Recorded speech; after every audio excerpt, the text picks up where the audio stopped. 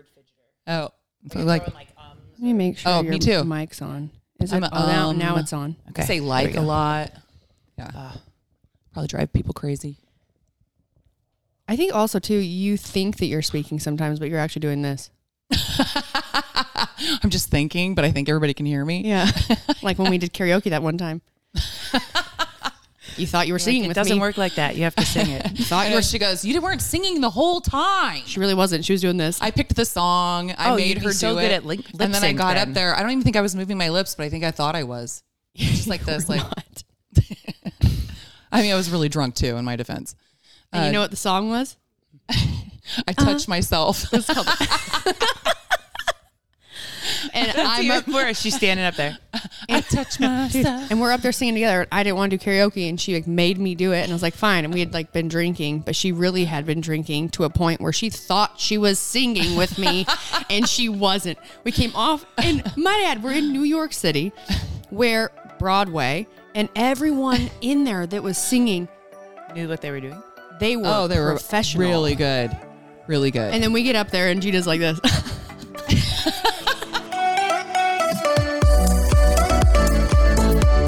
All right. On that note, hey guys, welcome back to another episode of Between the Reps. Yeah, always. Oh. I like every time. I'm like, what? I like to sneak the button push. All right. Yeah. Hey guys, welcome to Between the Reps with Brooke and Gina. We have a special guest today. Yeah. We have a guest. We told you last week we were going to have a guest on, or maybe I don't know if I told you it was going to be this next episode, but I think Merissa Wise. Your inner dialogue. Okay. And now the truth comes out. I also have a lot of thoughts. Yeah, you're just as bad. And I think I'm speaking sometimes, and I'm not. Yeah. Marissa, thanks for coming over here. Yeah. Thanks for having me. Well, for one, you can know that this is like super relaxed. Yeah. Podcast. Yeah, except I'm sweating. I look tense. But I'm always sweating. Here, hold on. I'm going to take my jacket off. Those are called hot flashes. I know. Menopause. We know a doctor that can help you with that. Okay. Is your hand out? Yeah. All right, I'm good. We're good. Okay. We're going to talk about, well, first of all, okay, I'll let you introduce yourself. I'm Merissa Wise. Yeah. And when Hi, did you get married? Oh, really recently? Yeah. Well, I guess it's bad idea. Just kidding. June. I'm not bitter at all. Not at all. June 22nd. It was a terrible idea. Yeah, it was a terrible idea. Don't get too close. Good luck. Divorce contagious. Good luck with that one. I'm just kidding. No, you're married to Todd Wise, and I've known Todd for a long time. I met you through Todd. Mm-hmm. And Todd works with a company that I've worked with for a long time, Brute Strength. They're a programming company. Oh, my brother-in-law is calling. Oh, no. We got to pause for just a second. Hey, guys. Sorry, we're back. Yeah, we're back. Well, sort of.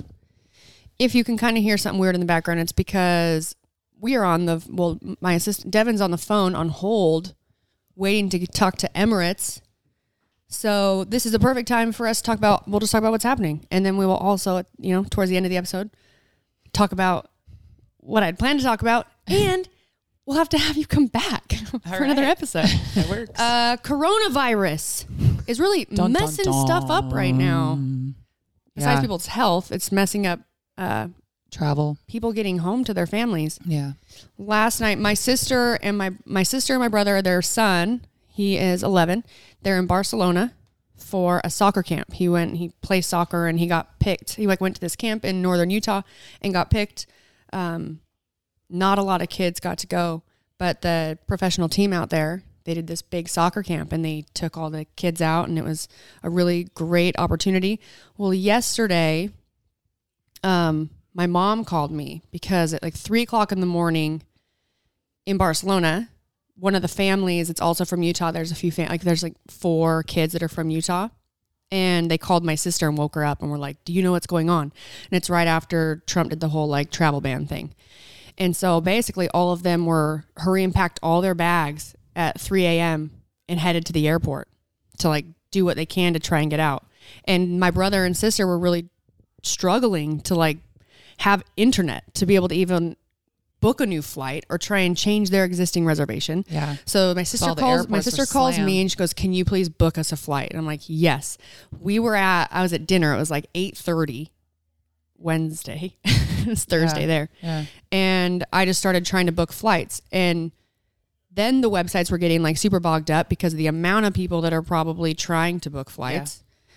Yeah. And it took until 1:30 in the morning to where I finally got a flight booked. When I put my card information in, it went through finally after me attempting to purchase a different flight, but it kept like, because fraud, so Chase, the like, European, which is like really great that they're trying to card protect companies you. do that. Yeah. Right. But I actually just looked at my statement to make sure this last purchase went through, and it had all of the other purchases, but it had like the declined purchase too. Right.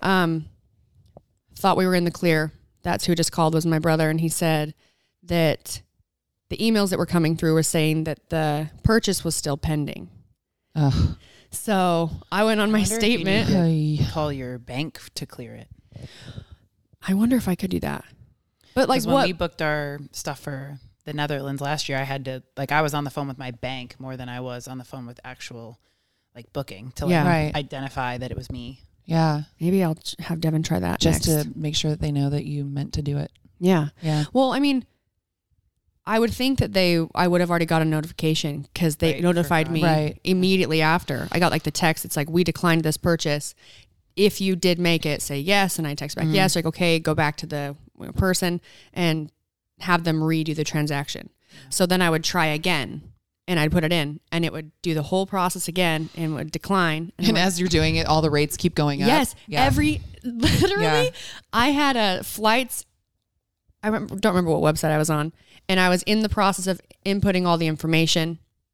And I was just waiting for my sister to get a text to make sure I had like their names exactly how it appears on their passport. And then I pressed next after I input it. And it like froze up. And I had to start over.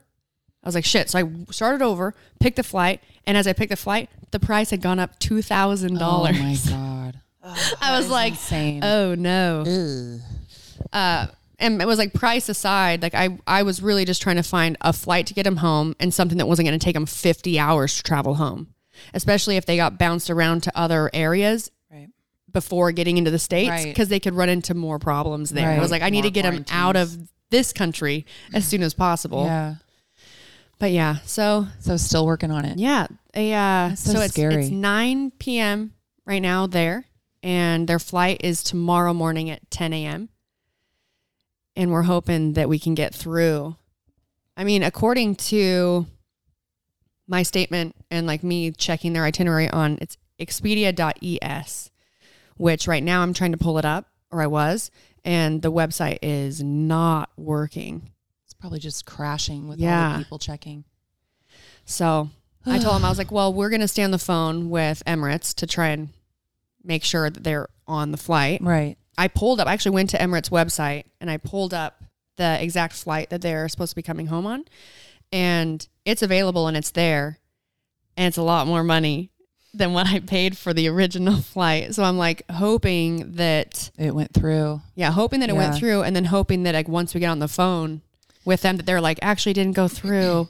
And you need to deal with Expedia. And then I'll be like, I don't have time to deal with Expedia. I guess I'll just fuck myself. I guess I'll just go fuck myself then. Sorry, family. Enjoy Barcelona for a month. Oh my God. I know I'm supposed to go for Joey's wedding. Yeah. Next week. Yeah. And I'm freaking out. I don't know. I mean, it's saying that Mexico's not high risk. I mean, they're saying like, try to limit your travel, but I mean, anything could change. So I don't know what's going to happen. I don't know. Well, and depending on where you're flying out of too, because it's less about the destination, because the TSA at San Jose and San Francisco both have cases. Yeah, so I know. It's more actually like getting in and out of those I'm just afraid places. I'm going to get there and then they won't let me back in. Yeah. I'll be like, I'm just vacationing in Tulum for a month. Oh my God. I thought this was a spider. Oh my God. That's my hair. That's your hair. Ew. That's a hairball. Oh my, where did that come from? My toe? It was sitting right there, and you're talking and I just like look down and I see like these legs out the corner of my eye, and I look over and I was like, wait, where did that come from? Maybe it was stuck to your leggings, like from your hair, from the your laundry, hair creating a knot, like the inside. Oh my God, that is disgusting. Let me just set it over here. Yeah. So gross. Oh my God.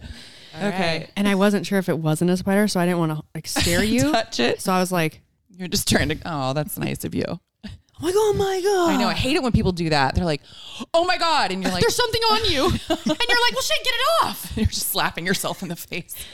Like you in the bathroom? Yes. Tell Merissa that story. I think I told it on the podcast already. I got in the bathtub and I was like super relaxed and I'm laying here. And I look over and there's a spider crawling up my shoulder and I just jumped up and I just started slapping myself like everywhere. And I thought it had crawled up like into my hair. In your weave? So into my weave. And I have like extensions. So I'm like hitting myself in the head, like trying to, because I think it's like trapped under there and I'm like pulling my hair out and trying to check it. And I thought, oh my God, that would have been the best video. I would just I look like a raving lunatic. I had welts on myself. I was slapping myself hard. Never found the spider. Never found it. Still in the weed. I kept thinking I was going to go in to get my hair redone and they were going to pull out a tab and there's just like a dead spider just my God. hanging on there. All shriveled up. Yeah. Just like... It would look like that. But it would look like that hairball. Exactly like that hairball. Oh my God. Oh man. All right. Well, yeah.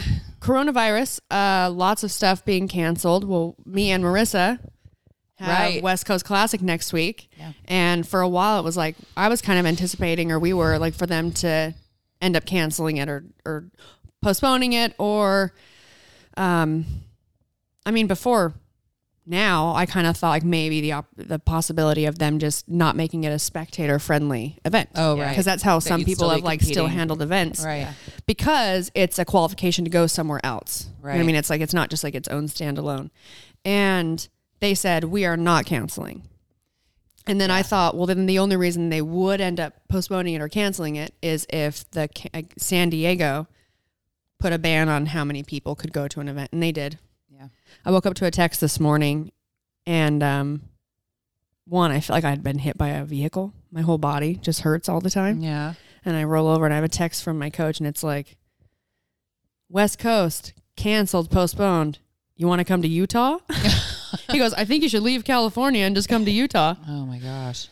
Yeah. So that's postponed. Hey, are there people from, is the West Coast Classic open to other countries? Mm-hmm. Yeah. Right. Like all the sanctionals are international. Like all of them. Okay. Yeah. All right.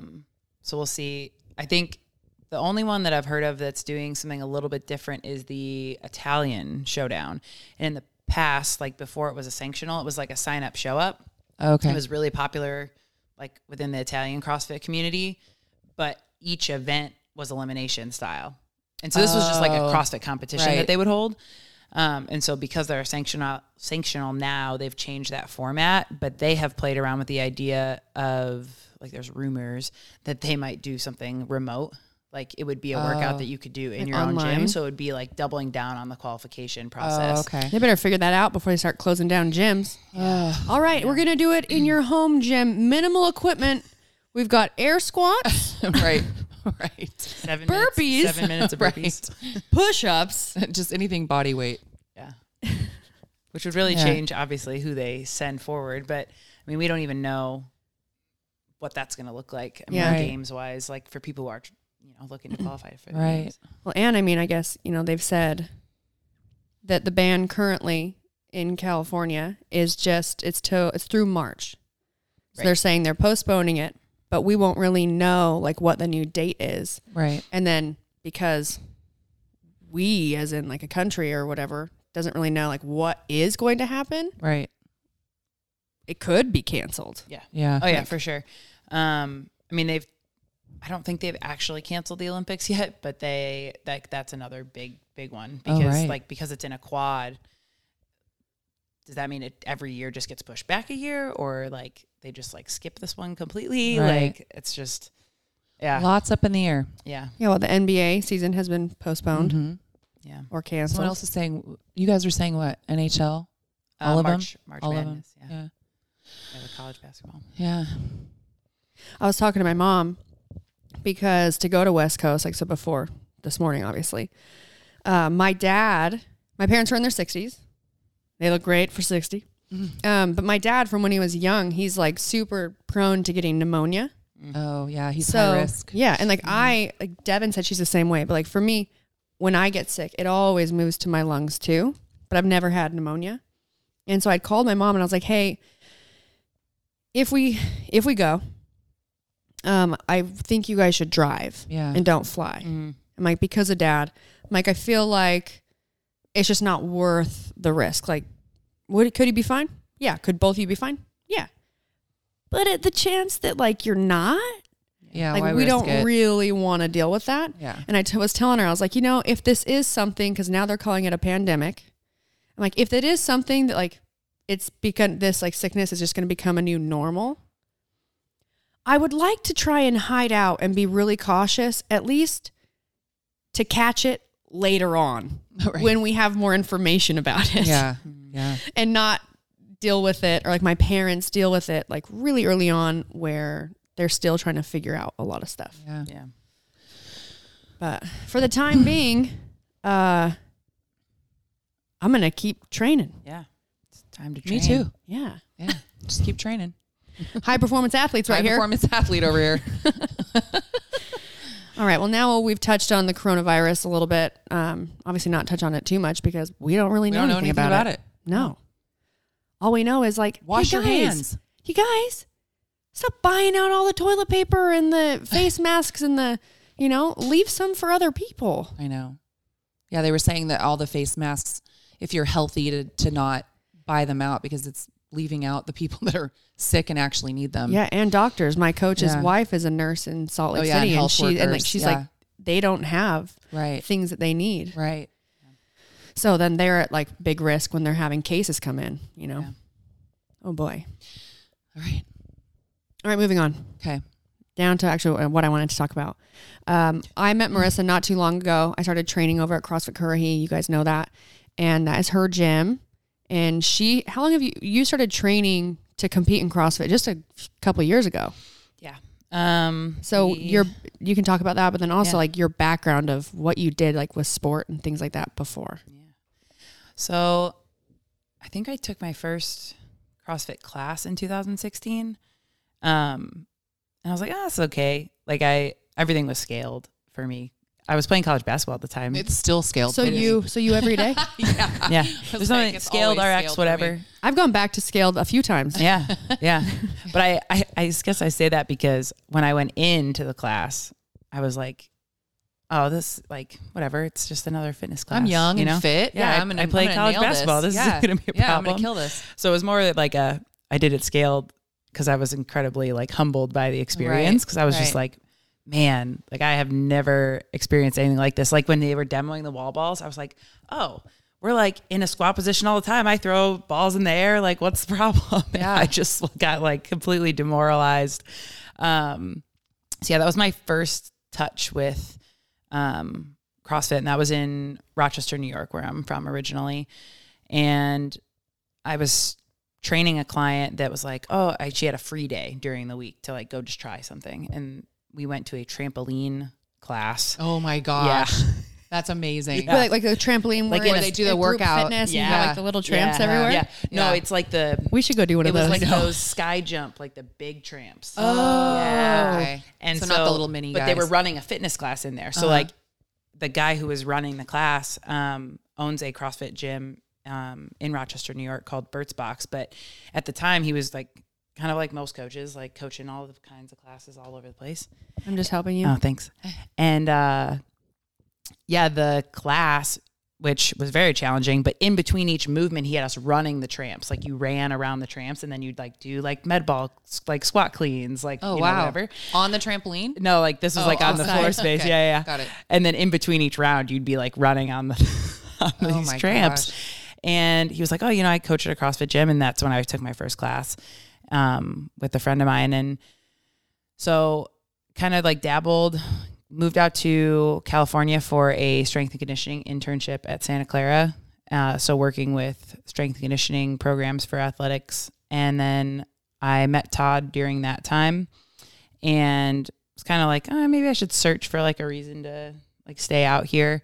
And then I applied for same setup at Stanford. I was like, well, this is like a big time school. I can't like say no to that. So had you been doing CrossFit during any of this time, or you had only tried it a couple of times back in New York? Yeah, I tried it a couple of times in New York, and then I didn't really do it when I got out here. Primarily, like, unfortunately, I would really say it was a time thing. The internships in the strength and conditioning world are unpaid, and they run pretty much all day long. Oh, wow. I know, Brooke, people, and you might too, Gina, people who are in the strength and conditioning space at the collegiate level, but the first team rolls up at like 5 a.m. So you're in there setting up and like laying out all the folders and setting up for the first stations at like 4:30. And then you're not really out of there till like 6 or 7 p.m. because you're just subject to the team's practices and their class schedule. So if you have, they all program their class schedules according to practice, but the coaches, like the strength coaches, just have to work around what they've got going on. So you basically like have no life. Yeah. And then, so you're not getting paid for that. And then you pretty much have to get a job to like work at night to like stay wherever you're staying. So. And you came to Silicon Valley. Yes. Yeah. I think like that was my first eye-opening when I started looking for housing. Like when I was in New York, I was like, why is this shared room like $500 with other people in it? Like, I don't understand. New York, obviously, like downstate in New York City is very expensive, but where I'm from, Rochester, New York area, like my rent in college was like $300 for like a room in a townhouse. Oh my like, gosh, there's nothing like that here. Yeah, like the townhouse total rent was like $850, so it's just like, I was like, oh man, I feel like I'm in for it. Like, why is this so expensive? So I really, like, being on the other side of the country, had like no exposure to what the Bay Area was like. That was like when I moved here from Utah. So you both started stripping. Yep. Yeah, that's still the only doing way it to make it. Still doing it. Yeah. So now I'm a stripper. So I was doing, when I was out at Stanford, I did start doing some CrossFit at Sundown CrossFit, which was Todd's first affiliate. But again, based on time, like I would just kind of go in when I could. Mm-hmm. I remember when I was out at Stanford, like doing like makeshift, like CrossFit workouts, like in between teams, like just to like, okay, I gotta move around for 30 minutes. Like I gotta do something. And so when those wrapped up, I started CrossFitting more consistently, and I was just trying to fit it in where I could. And that's when I started coaching CrossFit, because the movements that they're asking you to do for coaching at strength conditioning is very similar. I mean, the intensity piece isn't there, but like the movements of like coaching, critiquing the squat and power movements, it's all the same. So for me, the biggest gap was learning the gymnastics portions. Like I had really zero exposure to that. Like they don't really have any need to like teach baseball players how to do like kipping pull-ups and stuff like that. Yeah, so that was a newer piece for me, but I think that was coming into it was my weakest area, which I think most people, unless you come from a dance or a gymnastics background, you're going to say that, that's the most challenging for you. But I think that actually is really what hooked me. When I started playing basketball, I was formerly playing soccer year round and was loving that and thought that that's what I was going to do in college. My dad got me into a tryout that I really had no business being at as far as like skill goes. For soccer? For basketball, like while I was playing soccer. Because I had an interest in it, but I was good at soccer, and so I was just kind of like, sticking with I'm just going to stay with this. Sure. And I got whooped. Like I got whooped on. Like there's this drill they used to do. It was like short court 1-on-1, and you'd play to 3 points. So if you've been in a gym that has like 6 hoops on the ends, like where it's like the main court and then the side ones.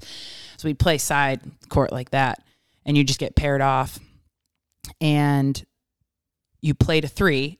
And so when if the ball goes through, like if you score and it goes through and you get your own rebound, you can go the other way immediately and try to score again, because you're going to try to get to 3. Okay, right. And that's exactly what happened. I like 3-0. Like I just like, it was literally like I didn't even make it down and back before this girl was already going to score like the 3rd point. Yeah. She went on to play in the WNBA. So, it happens. But I came home from practice and I was like, this is it. like, this is what I'm going to do. Like, I'm going to get good at this. And I think that was like a similar experience that I had with CrossFit. It was just this experience of like, oh man, like I don't want to be bad at this. Like, how do I get better? I really envy that in people. I really do, because I would be like, I quit. You know what I mean? Not for me. Yeah.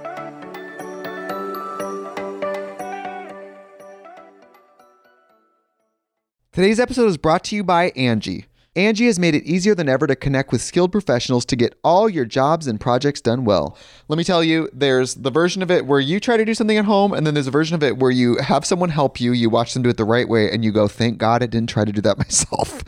I have fully done things around the home that I think look good, and then a bang in the night, and I wake up to a shelf collapsing, a painting falling off the wall. Like, I've seen it all go south. I own a home, and I can tell you, I know how much work it can take. Whether it's everyday maintenance and repairs or making dream projects a reality, it can be hard just to know where to start. But now all you need to do is Angie that and find a skilled local pro who will deliver the quality and expertise you need. Whatever your home project, big or small, indoor or outdoor, you can Angie that and connect with skilled professionals to get the project done well. Right now, one of my wish lists is I want a bike for my condo in Milwaukee, and I would love to rig it up on a pulley in the ceiling because I have one of those like lofted ceilings, but I'm so scared to try that on my own. Angie has 20 years of home experience, and they've combined it with new tools to simplify the whole process. Bring them your project online or with the Angie app. Answer a few questions and Angie can handle the rest from start to finish, or help you compare quotes from multiple pros and connect instantly, which means you can take care of any home project in just a few taps. Because when it comes to getting the most out of your home, you can do this when you Angie that. Download the free Angie mobile app today or visit Angie.com. That's ANGI.com.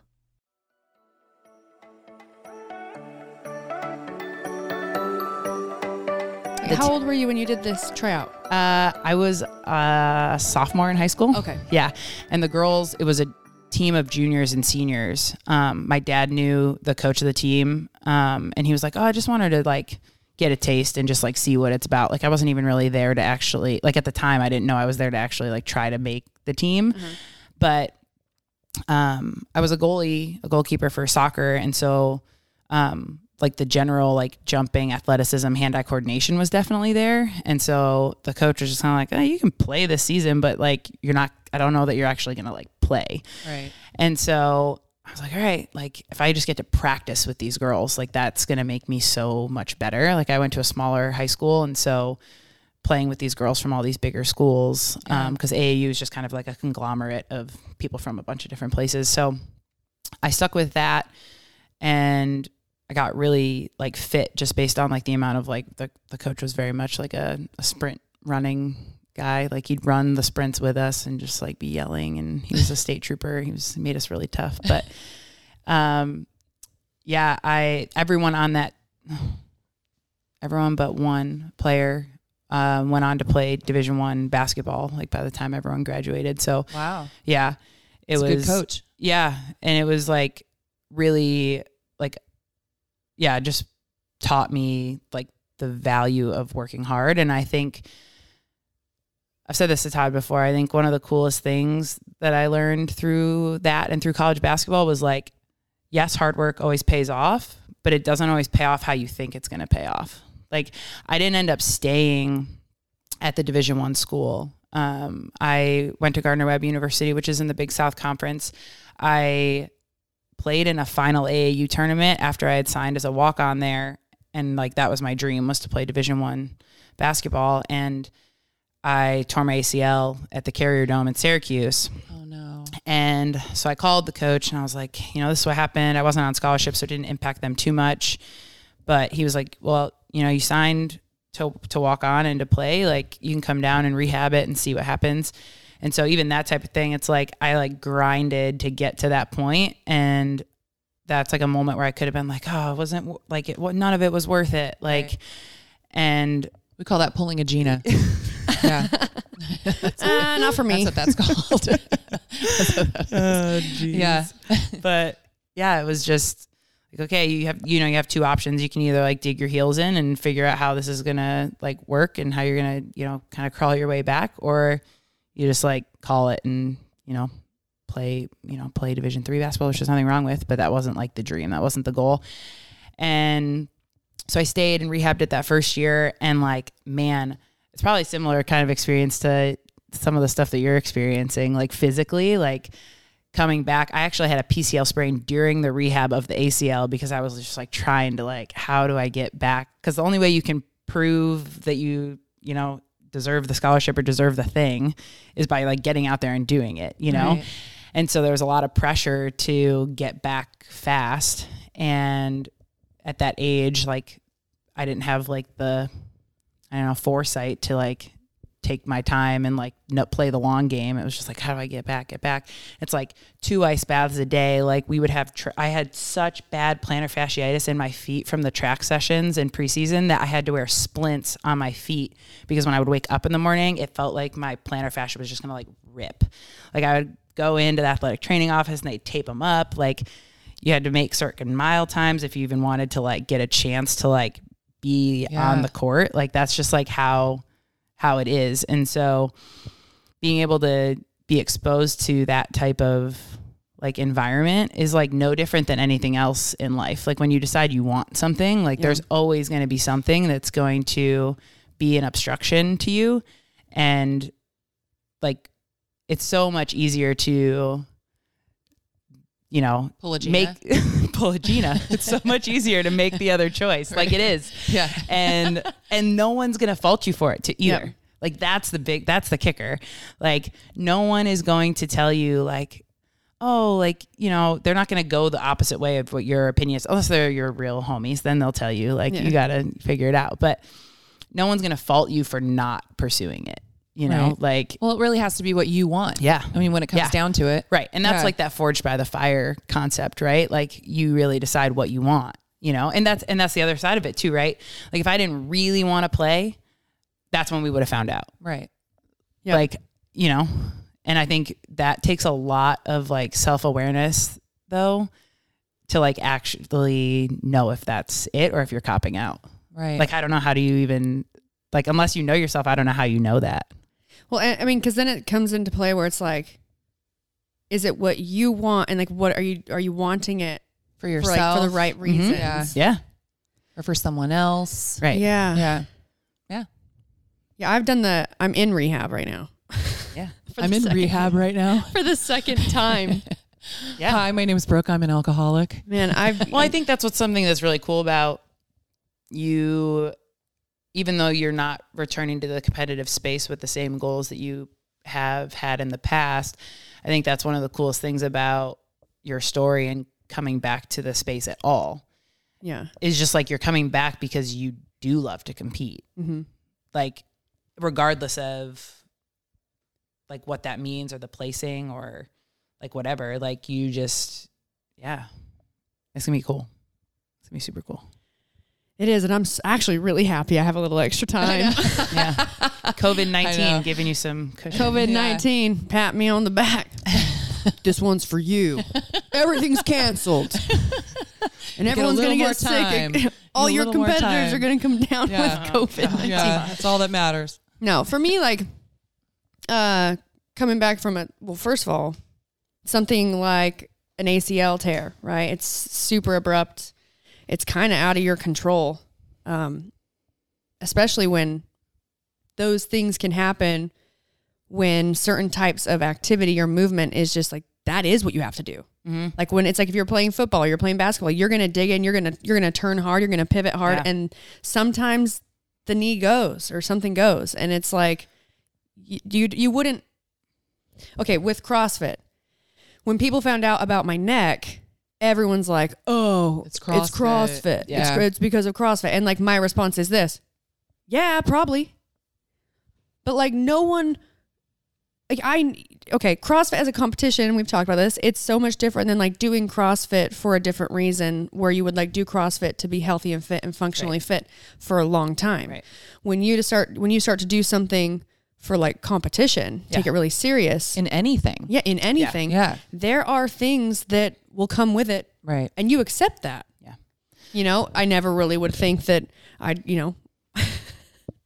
think it'd be your shoulders, which it is my shoulders right now. Right. But I would never have thought like a severely herniated disc that now I have a lot of nerve damage in my arms that, came from that. But when that happened, it was kind of out of my control, like super abrupt, out of your control.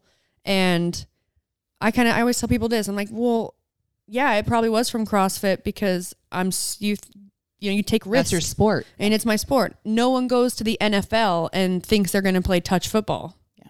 Dude, Joey, my son snapped his ACL when he was in high school, like jumping off a curb. Yeah. You know what I mean? Like, I mean, if you're going to move, you might get injured. My dad, you're going to tell people not to move. My dad pretty much not shattered, but broke his heel really bad. And all he was doing is he was coming out of a restaurant and there was just like a little stair, like a few stairs like down from the entrance. And he just like hopped down. Right. That's what I'm saying. In flip-flops and just landed and broke his heel. Yeah. And what are you going to tell people to do? Just like not move? Yeah. Yeah. You just have to do your best to keep yourself, healthy.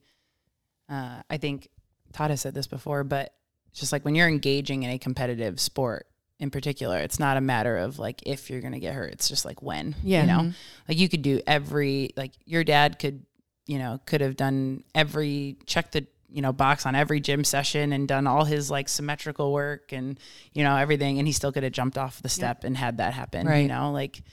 So we just have to, do our best and stay on it. But yeah, you can't control those things. Yeah. Shit happens, man. I always used to talk about that with just clients at the gym that would come in and it's like, don't be scared of injury, like a stronger body.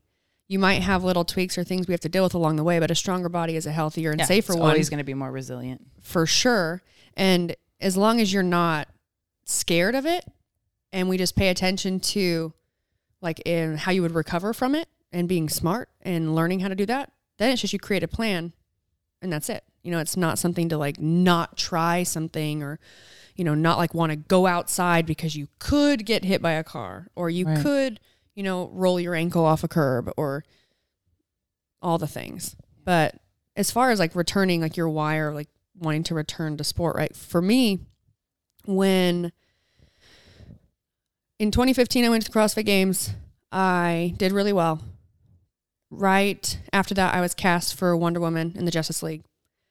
2016, I did the Open. I trained everything in Europe by myself. I got a gnarly case of tendonitis in my knees. And I was telling you, like so bad that I couldn't sit on the toilet. Like for me to sit down, I'd have to lean into the wall with my hand and sort of walk my body down without trying to put my knees in a bent position. And that was because I was doing a lot of extra stuff that I wasn't normally doing for the movie. One, we were riding horses a lot in training, and I do ride horses. I have horses back home, but I had never ridden that much and like that much volume. And it was causing a lot of, using different muscles and like your hips and your knees and things getting tight. And then on top of that, we would be filming like a battle scene. And it's not just like one day. It's like days of running in sand and in wedges in shoes. God. So like, and then just like a lot of all the extra stuff on top of me trying to train every day. So I, we'd film all day. So I'd have to go to the gym that they kind of built at 5:00 in the morning, try and get some training in. And then we were in the makeup chair by 6 and then on our feet and doing stuff all day. And then I would try and go back to get some work done at like 8 p.m., eat dinner, go to bed, do it again. And it just wore on me. And I didn't have, PTs or chiropractors or people that come and, CrossFit athletes. Yeah, you're like in a remote area. They create a schedule and they create a recovery schedule. And I didn't have it. It was like, what can I do for myself? I had dosed, all I had was ibuprofen. And as soon as I came home, it was like, you don't have ibuprofen anymore because I had taken too much of it. But I went to regionals. I was like, you know what? I was the strongest female in the field. I can still qualify. Went to regionals. I was really close to qualifying. Didn't qualify. One spot. Yeah. That was like the first time that it was like this check of realizing and learning that I had put too much. I had identified myself too much with being a CrossFit Games athlete that I personally didn't feel like I had value to people if I wasn't that, so then I went through this whole like learn who I am and kind of growing phase. And then I started training to go for 2017. And I was training hard, and I was training in a way that I wasn't enjoying my training, but I was getting my work done, and I was strong. I mean, I was stronger than I had ever been. I was fit. And then bam, and I'm not going to like tell the whole story, but like ended up the day that they started the open was the day that I got my MRI read, and I had a severely herniated disc in my neck. And I all of a sudden had all these people that I've been working with, like contacting family and friends being like, you cannot let her compete. You can't let her. And to me in my head, it was like not a big deal. It was like, I'll just like get a cortisone shot and I'll compete and then we'll figure it out after. You're like, no, you could be paralyzed. Yeah. So like when I went, I got in to see Dr. Chang at Stanford, and he like was the sweetest person ever. And like in the best way possible, he basically told me, you can't do anything. We need to fix this because there's no way of knowing if the disc tries to herniate anymore. And if it does, you'll have severe permanent damage, basically paralyzed in areas. And so luckily at that point, I had kind of gone through some growing and like being able to have a better perspective on things. So going through that process of not being able to compete in all my life, like all my training was for that. And I wanted this comeback. You know, I was training because I wanted to prove it to all the people that had horrible things to say about me on social media. Yeah. Fuck social media, by the way. And it was awful. And so it was like I was training for a different reason and not like a great one. It was like I wanted it for myself, but I wanted it to like prove it, you know, to prove it to the people that like it was a fluke that you ever went to the CrossFit Games and blah, blah, blah. So then my coaches told me, one of my coaches, Nick Sorrell, is a surgeon. He's like, as soon as you have surgery, it'll feel better because now we're on the mend and now we can maybe have a plan. So we did that. And it was, like you said, starting over. This was the first time that it was so unbelievably frustrating that not even a year before I was doing all these things, all these skills, moving this weight, and now I could barely do any of it in starting over. I just wanted to make it to regionals. Went to regionals, did well on some stuff, didn't do well on other things. It was very hard for me because, again, the last time I had competed, I knew what level I was. And now I was at a different level. And I had to really have a realization of, I'm never going to be the athlete that I was. I'm going to be a different athlete. Like that's not who I am anymore. But what I can do is like, now I've fixed things that were problems, and I get this opportunity to, learn again and start over again, which on being a coach or being someone with like influence, it makes you so much more valuable and be able to have like a real connection and understanding with people. And so I really enjoyed that. And I worked to sort of take a spin on what I was feeling and make it a positive. Fast forward from there, after regionals 2018, my shoulders were super bad. When I had surgery on my neck, I had a lot of atrophy in my shoulders. So like a labrum tear I have in my left shoulder became a bigger problem. My shoulder was popping out of place a lot. And I wanted to have surgery, but the doctor said I wouldn't be back with enough time to try and go to regionals in 2018. And so I came out of regionals 2018. My other shoulder was like worse than my left one.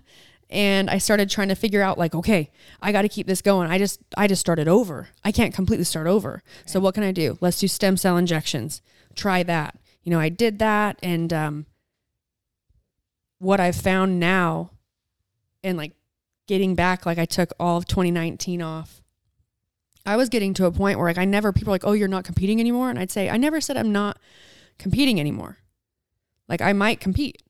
But right now, I sleep with no pain for the first time in years.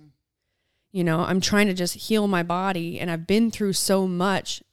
And like for sure, like the next step too is like it was just out of my control, that I just need to realize like what is the most important. And I want to be fit and strong for a long time, and I want to be competitive.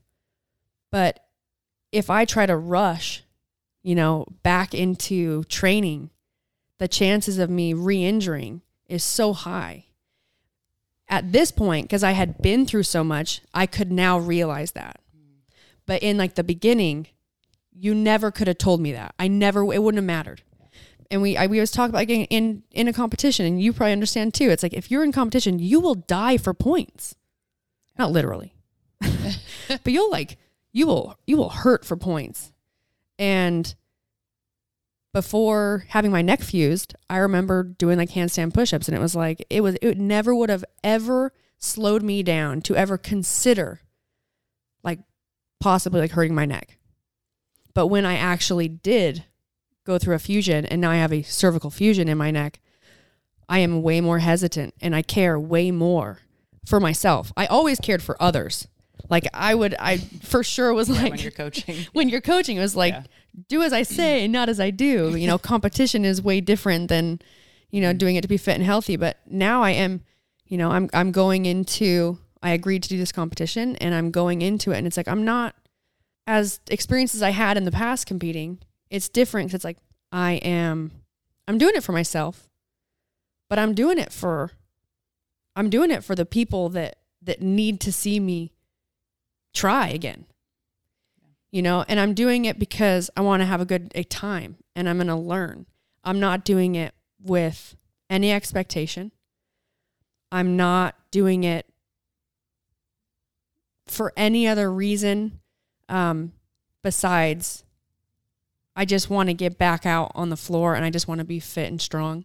And I would love to continue to be a name that people can look and see and watch me perform. And even if I'm not going to the CrossFit games, or I'm not winning competitions, they can say, she's still fit as shit, and she was a CrossFit Games athlete, and no one can ever take that away from me.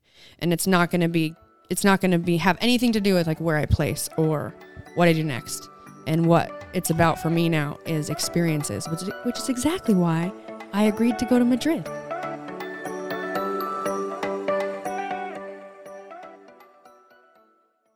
Thank you guys so much for listening to the podcast. We really appreciate you and want to stay connected with you. So please rate, review, and subscribe to help this podcast grow. And if you like the podcast, get the word out. And now back to the show. I agreed to do a team competition with Merissa and the team. Yeah. And it was hard for me to decide if I wanted to do it. I know, I was like very like, I don't want to like push her on it. I want her to decide because she wants to decide, but I'm stoked. Yeah. It's going to be really cool. Awesome. And well, what's hard about like for like team comp is, one, you don't want to let your team down. No.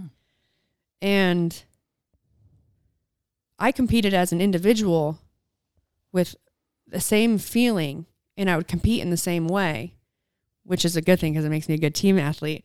But like, I never wanted to let my coaches down. Like, I enjoyed when I did well, but what made me feel the best was when I could see on my coaches' faces that they were happy with like how I performed or how I did something. Because it's a team thing, you know, it's like me going competing and doing well. It's not just success for me of however, you know, things finish.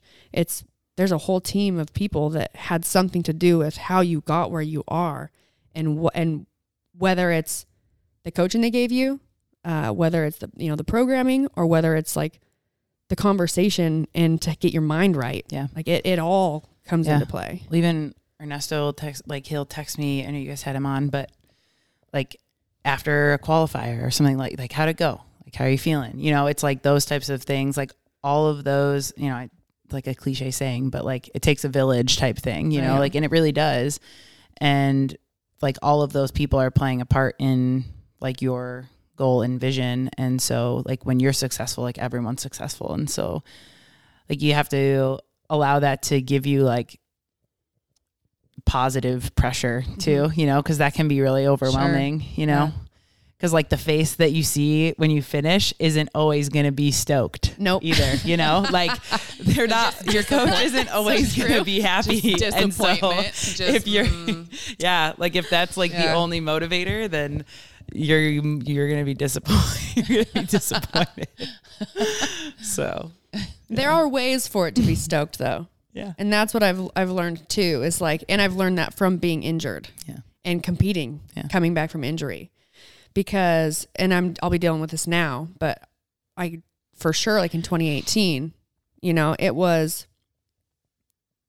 you look at a workout, we've talked about it, but it's like, oh, here's a workout. Where can you win it? Where can you lose it?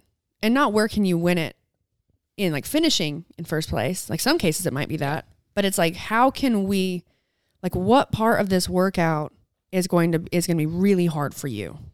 And what parts is not going to be super hard? How can we create a plan for you to be as successful as possible, regardless of the outcome? And that's really what we, you know, I focus on a lot and we focus on a lot. And if I stick to that plan, you know, it's a success, no matter where you end up. Right. 2018, go through that. Personally, if like we still end up holding ourselves to a standard, even though like we create a plan, it's like if you still you always like want more. Yeah. Right? Yeah. Like Todd, I was at the gym and he did that like burpee over the bar, box jump wall ball thing. Oh yeah, yeah. And he's like dying, right? Yeah. And then he was sitting there after and he starts laughing. And I was like, what? And he goes, it's just so funny because I'm looking at it and like in the middle of it, I was just suffering and it was so hard. And then now I'm sitting here and I'd be like, oh, I could have done 10 more rounds. Right. You hear that all the time. That's my favorite. Yeah. I should have been heavier. I'm like, did you win? Yeah, Wait, why are you saying that? Exactly. Yeah. Yeah. Well, It's good though. what are you doing now? With my life? You're, What's your life goal? we can What's your actually, long-term plan? what do you do now? How many kids are you going to have? You Where do are, you see yourself in 10 years? Just like all the questions that are just like, oh, those big ones. shit. Where do you see yourself in 10 years, Gina? Dead. Oh, I'm never going to let you die. I tell her that all the time. She's going to be begging me to pull the plug. And I'm like, nope, not doing it. She's going to have me taxidermied on her mantle or something. Just added in with Just the sitting art. up there. With a glass of wine. Yeah. And that's creepy. Yeah, it is creepy. Horror film. Just in bed next to you. I can holding my your hand. We hold hands when we sleep. It's cute. No, but we can actually say this for, I guess, another podcast, but you do nutrition. I do. Yeah. Yeah. I coach nutrition at the affiliate CrossFit Currahee in San Jose. And yeah, I got into, I guess I can share that, how I got into Yeah. coaching. And then we'll cut it off and we'll have you back on so we can talk about. Save it for a whole nutrition episode. There you Yeah. go. Oh, that'll be fun. Yeah. Yeah. So when I finished up my internships, I started coaching CrossFit at Todd's affiliate in Santa Clara. And I started tracking my macros when I was there. And that's when I started training with the group that had gone to regionals on team in the past and also getting whipped on there. Like, oh man, the first time they did Murph and I was like, what is this workout? I was the first one in on the run because I had to be, Yeah. Like I had to, really haul. Where can I win it? Yeah. This is where I'm going to win it. That's where I'm going to win it. Ring rows have never been so hard. And I positioned myself in front of a fan and did the squats unbroken also because I was like, this is the only other place. And everyone was killing me on the push-ups and stuff. But that was like every day of my life, getting just beat on by everybody. Yeah, it was good. Humbling. Yeah, so Yeah. good. Yeah. And started doing like the traditional like paleo CrossFit approach thing to like start. And I don't want to say that I was eating unhealthy beforehand because I don't feel like I really cut any foods out. It was probably just like the grains type stuff that I didn't have. But coming off of those internships and like the stress level and like how out of whack my like system was, like I was like surviving on like 4 to 5 hours of sleep, just like grabbing a bar where you could, like, so those types of changes did make a difference, like cutting out some of those like processed things that were just like convenient. But I settled into like a pretty heavy like weight when I started doing CrossFit, like after playing basketball in college. Like I think the heaviest I was like 195 when I started CrossFit. How tall are you? 5'10". Yeah. And so depending on where that weight and how it's distributed, 195 was heavy for my body composition. And so started tracking my macros, and I ended up transitioning to something that was like really low carb, because I was like, well, I'm trying to lose this body fat. Do I really need the carbs? And like something that was like kind of higher fat, but not really. And it was just like overall, like kind of an aggressive, like caloric deficit. I was definitely eating, but not to the extent that, not to support what you were doing in the gym. Yeah, I'd say that's true. And I also, when I first moved out here, I didn't have my car. Like I didn't think I was going to be out here for that long. So I ended up just buying a road bike. So I was like pretty active, because everywhere I needed to go, I was on the bike. And then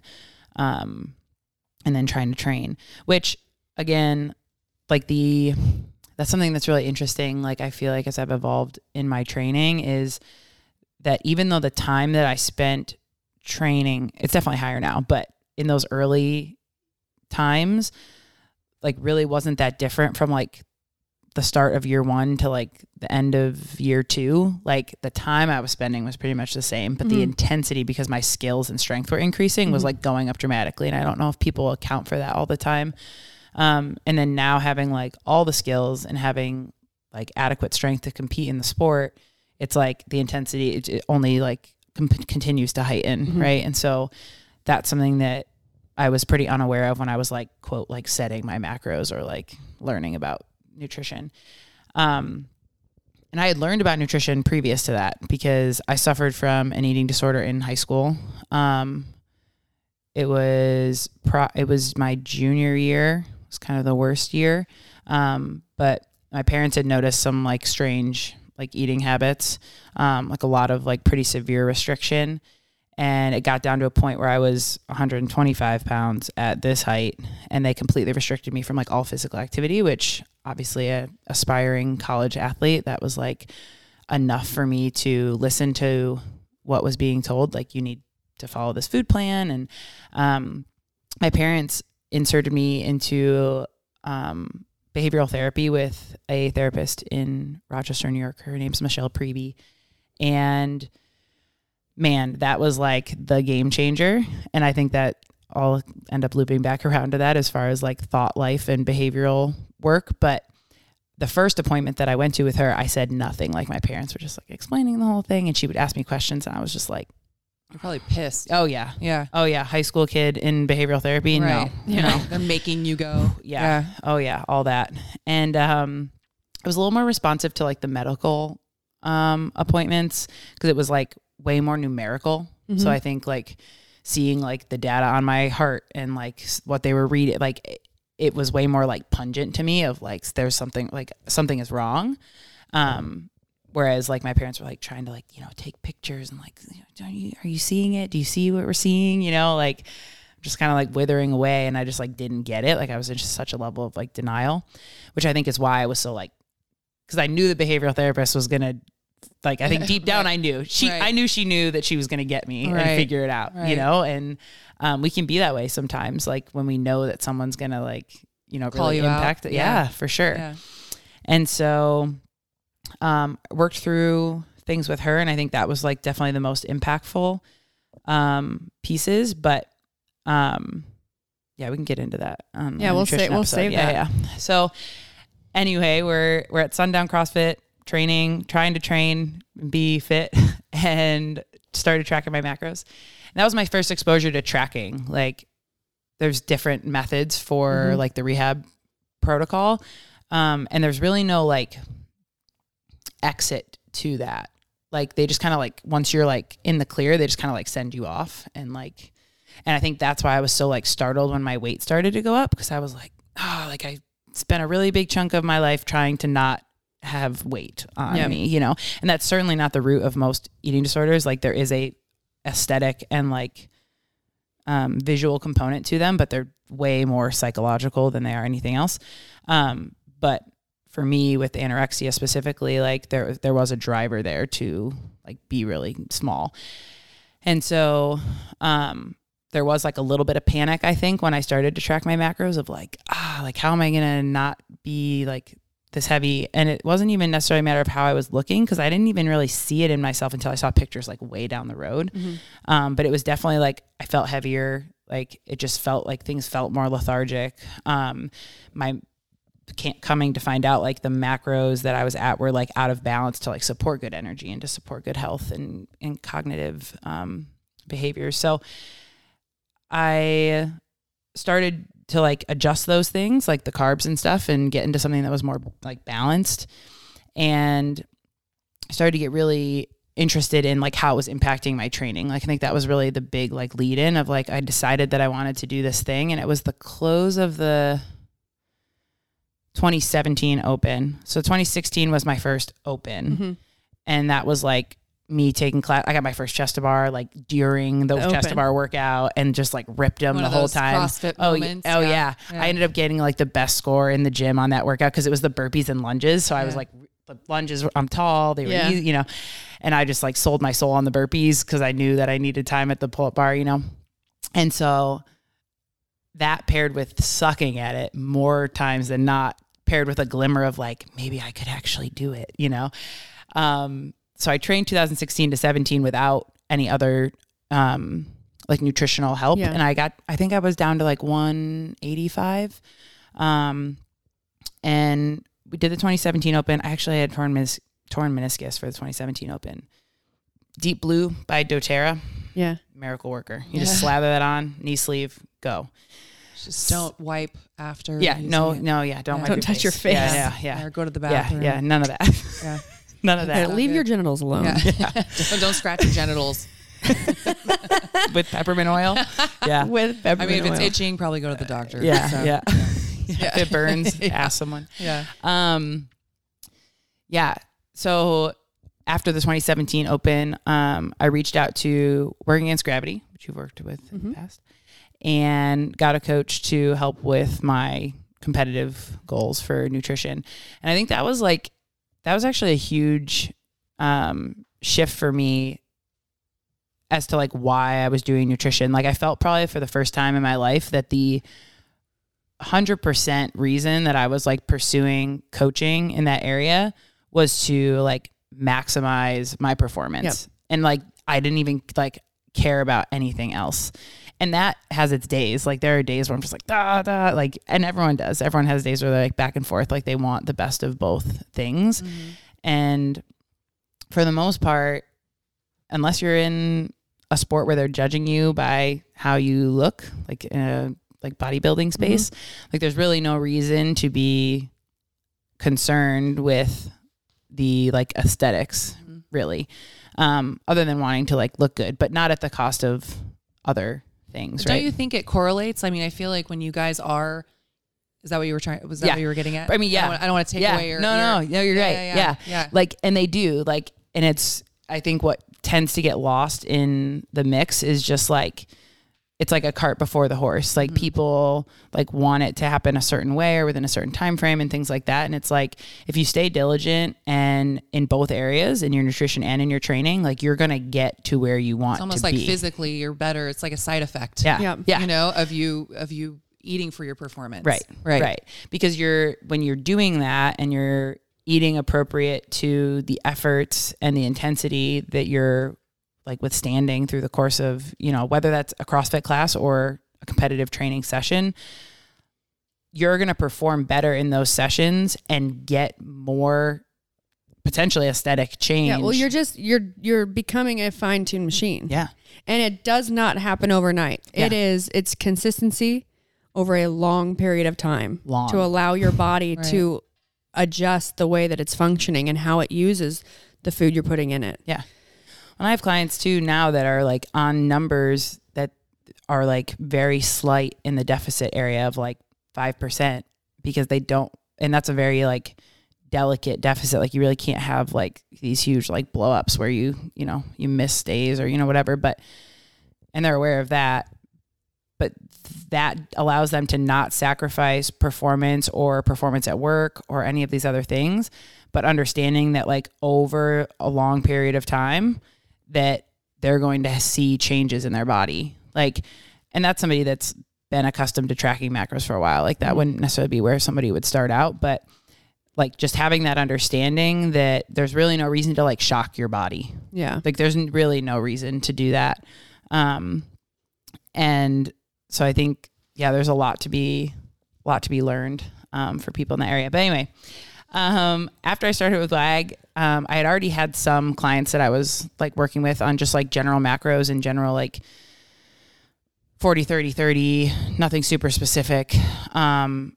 Spreadsheets, kind of like friends on MyFitnessPal, so you can kind of like look at their stuff.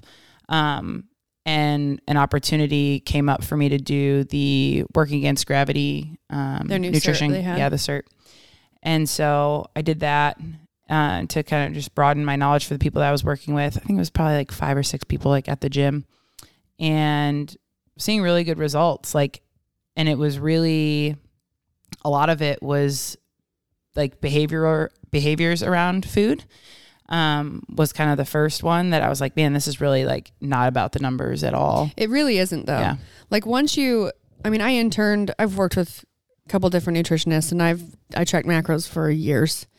And once you understand, like as someone, a couple things, like not just anyone can be someone who can play the role of a nutrition coach. Can you understand how to set macros for somebody and probably give people results? Yes. But for long-term change and for like being able to help a broader range of types of people, it is behavioral.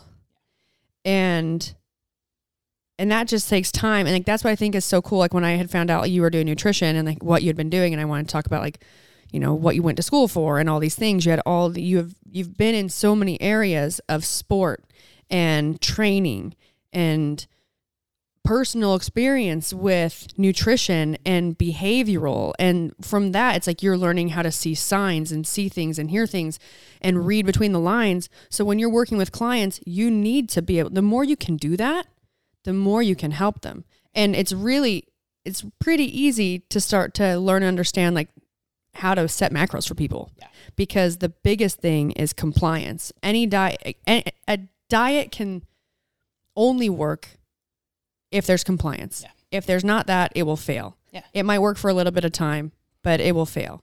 If you can be someone as a coach who can help people with their behaviors, that's how you make changes long term. And that's also how you teach people to be able to be empowered, and when they do learn from you and you help them make these behavior change, to feel good about being able to control themselves too and not need someone so much. Yeah.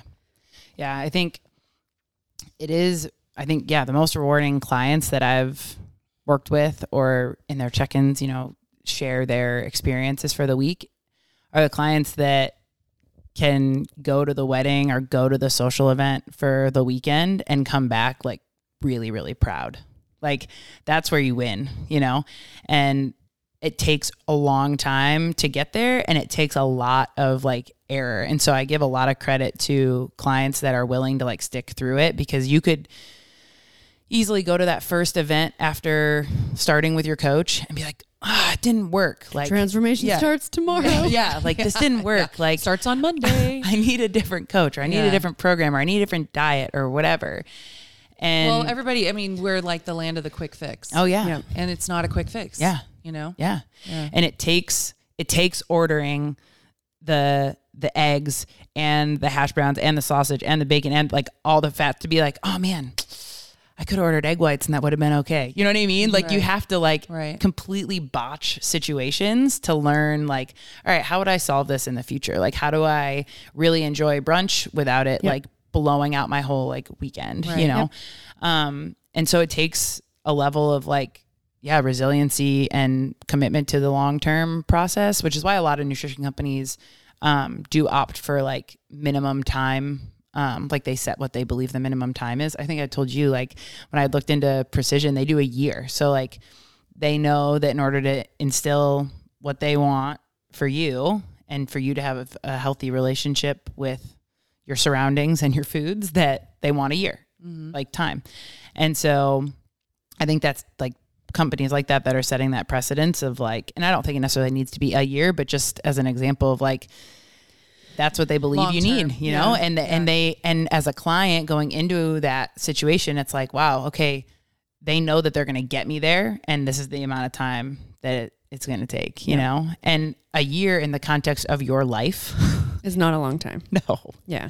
No. So, well, we will definitely, I think it'd be cool to have you back to be able to talk even just more about your experience of like with your behavioral therapist. Yeah. And what that was like for you and talk about nutrition. Yeah, for sure. That'd be awesome. But thank you for driving over here. Yeah. And coming in. And also thanks for, you know, dealing with me needing to pause for a minute to try and help my For family. taking a little longer than normal. Oh, it's all good. All right. Well, you guys, thanks for listening to Between the Reps with Brooke and Gina and Marissa. Remember to rate, review, subscribe, 5-star rating, 5-star warning. And we'll talk to you guys next week. Bye. Bye.